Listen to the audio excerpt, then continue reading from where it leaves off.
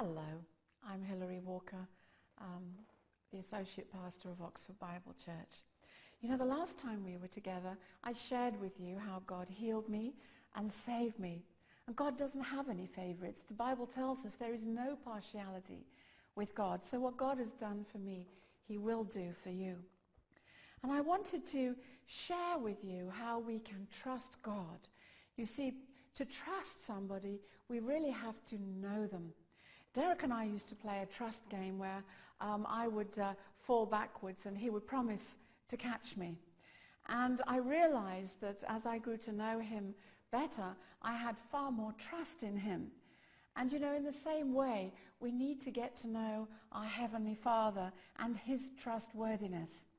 And one of my most favorite Psalms is Psalm 23. I would like to read it. Maybe you could get your Bible and open it to Psalm 23, and we'll read it together. Psalm 23, "The Lord is my shepherd, I shall not want. He makes me to lie down in green pastures. He leads me beside the still waters. He restores my soul. He leads me in the paths of righteousness for his name's sake. Yea, though I walk through the valley of the shadow of death, I will fear no evil. For you are with me. Your rod and your staff, they comfort me. You prepare a table before me in the presence of my enemies. You anoint my head with oil. My cup runs over. Surely goodness and mercy shall follow me all the days of my life, and I will dwell in the house of the Lord forever." And I realized that as I said that psalm out loud to myself, that I was making actually a proclamation, a powerful proclamation. The Lord is my shepherd. And I thought, the Lord is my shepherd. It doesn't say the Lord is our shepherd, the Lord is my shepherd. The shepherd knows you personally. It says that the Lord knows you by name, and he knows you intimately. He knows all your special needs. He knows your heartbreaks. He knows your desires. He knows everything about you. Nothing, no problem of yours is too big for him to solve, and no detail is too minor for him to be interested in. So we say, the Lord is my shepherd. Let's go back and say, the Lord. Who is the Lord? Jehovah Rohi. The Lord is my shepherd. Jesus said that he says, I am the good shepherd. This is in John chapter 10, verse 11. Let me read it. We'll read it together. John 10, verse 11. I am the good shepherd. The good shepherd gives his life for the sheep. Verse 14, Jesus says again, I am the good shepherd, and I know my sheep, and am known of my own. There you are. The Lord knows you. He knows everything about you. He probably knows you better than you know yourself. Verse 27, Jesus says, my sheep hear my voice. You do hear the voice of your shepherd. And I know them. See, repeats it. And they follow me. And I give to them eternal life. They shall never perish. Neither shall any man pluck them out of my hand. No man is able to take you out of the safekeeping of the Lord. Verse 29, my Father who gave them to me is greater than all. There is no power greater than our Father God. He's greater than all, and no man is able to snatch them out of my Father's hand. Jesus also describes himself in that chapter as the door to the sheep pen. The shepherd would lie actually across the doorway so that nothing could get into that sheep pen. Nothing could get past the shepherd. John 10:9, as I say, he says, I am the door. By me, if any man enter in, he shall be saved. The good shepherd laid down his life. Jesus is the way to the Father. He is the way to heaven. He is the door to eternal life. And I think it's good for us to confess, to speak out together. The Hebrew word is Jehovah Rohi, the Lord my shepherd. Let's say this together. Lord, you are my shepherd. You protect me, and you feed me, and you lead me. I shall not want. I shall not want, because the Lord is my shepherd. He's protecting me, caring, providing for me. Jehovah Jireh, that means the God who has seen ahead and already made provision. Nothing in your life is going to take God by surprise. He has seen ahead and already made provision for you. In Genesis 22:14, do you remember when Abraham was to offer up Isaac? And God said that he would provide himself the offering, the sacrifice. And Abraham called him Jehovah Jireh. And it says, in Philippians 4:19, my God shall supply all your needs according to his riches in glory by Christ Jesus. No good thing will the Lord withhold from those whom he's called and anointed and chosen. He's called everyone, but not everyone responds. Let's make this confession together, that God is my God, my supplier, Jehovah Jireh. Lord, you see into the future. Nothing takes you by surprise. I trust you. You are my provider, and you have already made provision for everything I need. Amen. Verse 2, he makes me to lie down in green pastures.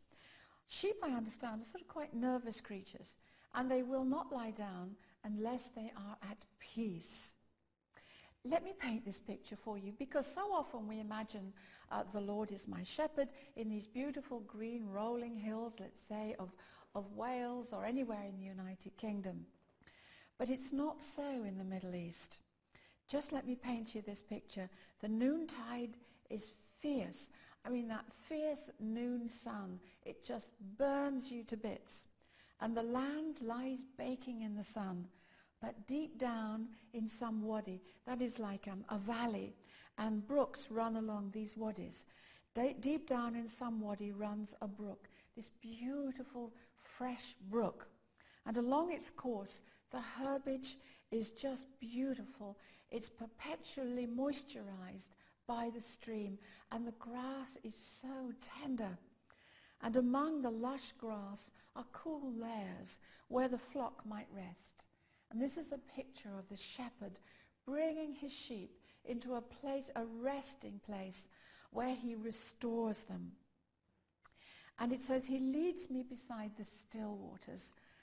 The literal is the waters of peace. He is Jehovah Shalom, the Lord my peace. Let's make that proclamation. Lord, you are my peace and my rest. You deliver me from all fear. And I often pray, Lord, deliver me from the fear of the face and the sound of my enemies. In Jesus' name, amen. He does, and he will. Verse 3, he restores my soul. That's Jehovah Rapha. And that is the Lord my healer, the Lord my physician. The Lord heals every sickness and every disease. When Jesus was on this earth, he healed every sickness and every disease that came to him for help. And that sickness can also be sickness of the mind. We can be in mental torment. Jesus is your healer. We can have emotional disturbances in our lives. Jesus is your healer. We can be physically sick. Jesus is your healer. The Lord is my healer. He restores my soul. And also there's another aspect to that. Supposing you've had a really bad day at work and everything has gone wrong and you feel, just take time to be quiet with the Lord. If it's possible to go for a walk in the countryside in a field, that's great. But just sit in your room and to be quiet before the Lord, he will restore your soul. He will fill you with his loveliness and his peace and his joy. And then it says, he leads me in the paths of righteousness for his name's sake. That's Jehovah Zidkenu, the Lord my righteousness. There are two aspects to this. Now the Lord, the shepherd, he leads us along those, it's called the well-worn paths of righteousness. Our Lord lived on this earth as a man, and he lived a righteous life. And many men and women of God who love him have followed in his footsteps. And if we in our personal lives will follow in his footsteps, he will guide us. The shepherd walks ahead. He doesn't drive us with dogs or cars or anything. He walks ahead, and as we follow the shepherd, we walk in the paths of righteousness for his name's sake. Because if we live that way, then we bring glory to his name in the earth. But if we do our own thing, if we go astray, then we bring shame on the name of Jesus. And we want to glorify him. So we want to follow our shepherd step by step by step. The Lord also makes us righteous. When Jesus died on the cross, a tremendous and wonderful and, as it were, mind-blowing thing happened. What God did, it said, he made him, Jesus, who knew no sin, to be sin in our behalf, that we might be made the righteousness of God. If you have received Jesus as your Lord and Savior, you have been made the righteousness of God. You have right standing with God. And also if we sin, 1 John 1:9 says, if we confess our sins, he is faithful and just to forgive us our sins.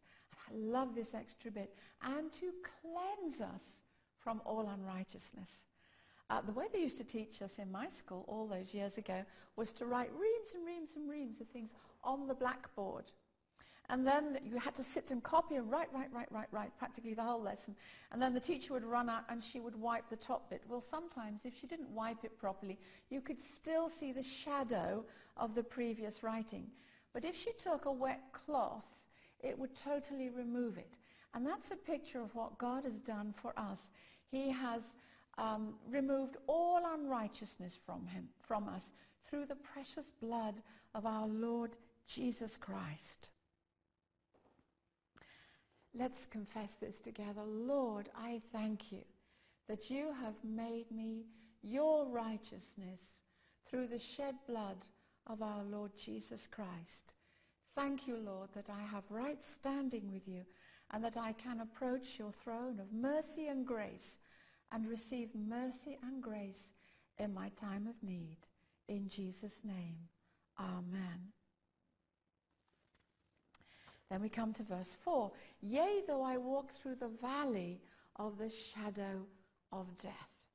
Another translation is, even when I walk in the valley of darkness, or even when I walk in the glen of gloom, I will fear no evil, because you are with me.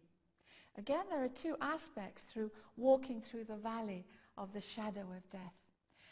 There's like a glen of gloom. Sometimes there's a period in our life that feels like a glen of gloom. We can't really see where we are going. Sometimes we feel confused and bemused and sometimes frightened. But remember, in that glen of gloom, the Lord is with you. It says, I will fear no evil. Why do I not need to fear evil? Because the Lord, my shepherd, is with me. That name is Jehovah Shammah. The Lord is present. The Lord is omnipresent. In all his fullness, in all his power, he is everywhere, at every moment, present in his total completeness. The Lord is present with you right now, where you are sitting and listening to me. The Lord is with you. So we don't have to be afraid. And the New American Standard Bible, Isaiah chapter 41 verse 10 says, "Do not fear, because I am with you." I love this. "Do not look anxiously about you, for I am your God. I will strengthen you. Surely I will help you. Surely I will uphold you with my righteous, my victorious right hand." There was a situation when I was driving from Oxford to London, and suddenly it was a snowstorm, and it was almost like this billion snowflakes were actually falling horizontally and hitting the screen of the car. And with the headlights on, I was just so bemused. But then I caught sight of two little red lights in front of me, and I noticed if I fixed my gaze on those two lights and just followed them, I could think straight and I could drive straight. When I took my eyes off of them, I became confused with all these things flying at me, and I actually couldn't drive straight.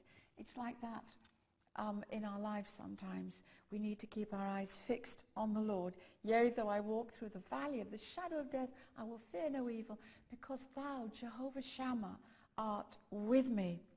And you know, when comes time for us to leave our bodies to die, the Lord will be there. I used to work at sea, and a pilot would always have to come on board and take us into the safe harbor, because he knew where the rocks were. You know, when it's time for us to leave our bodies, the Lord will be with us and take us through. It's only a shadow. For us who believe, it's only the shadow of death. Then we will be face to face. "Your rod and your staff, they comfort me."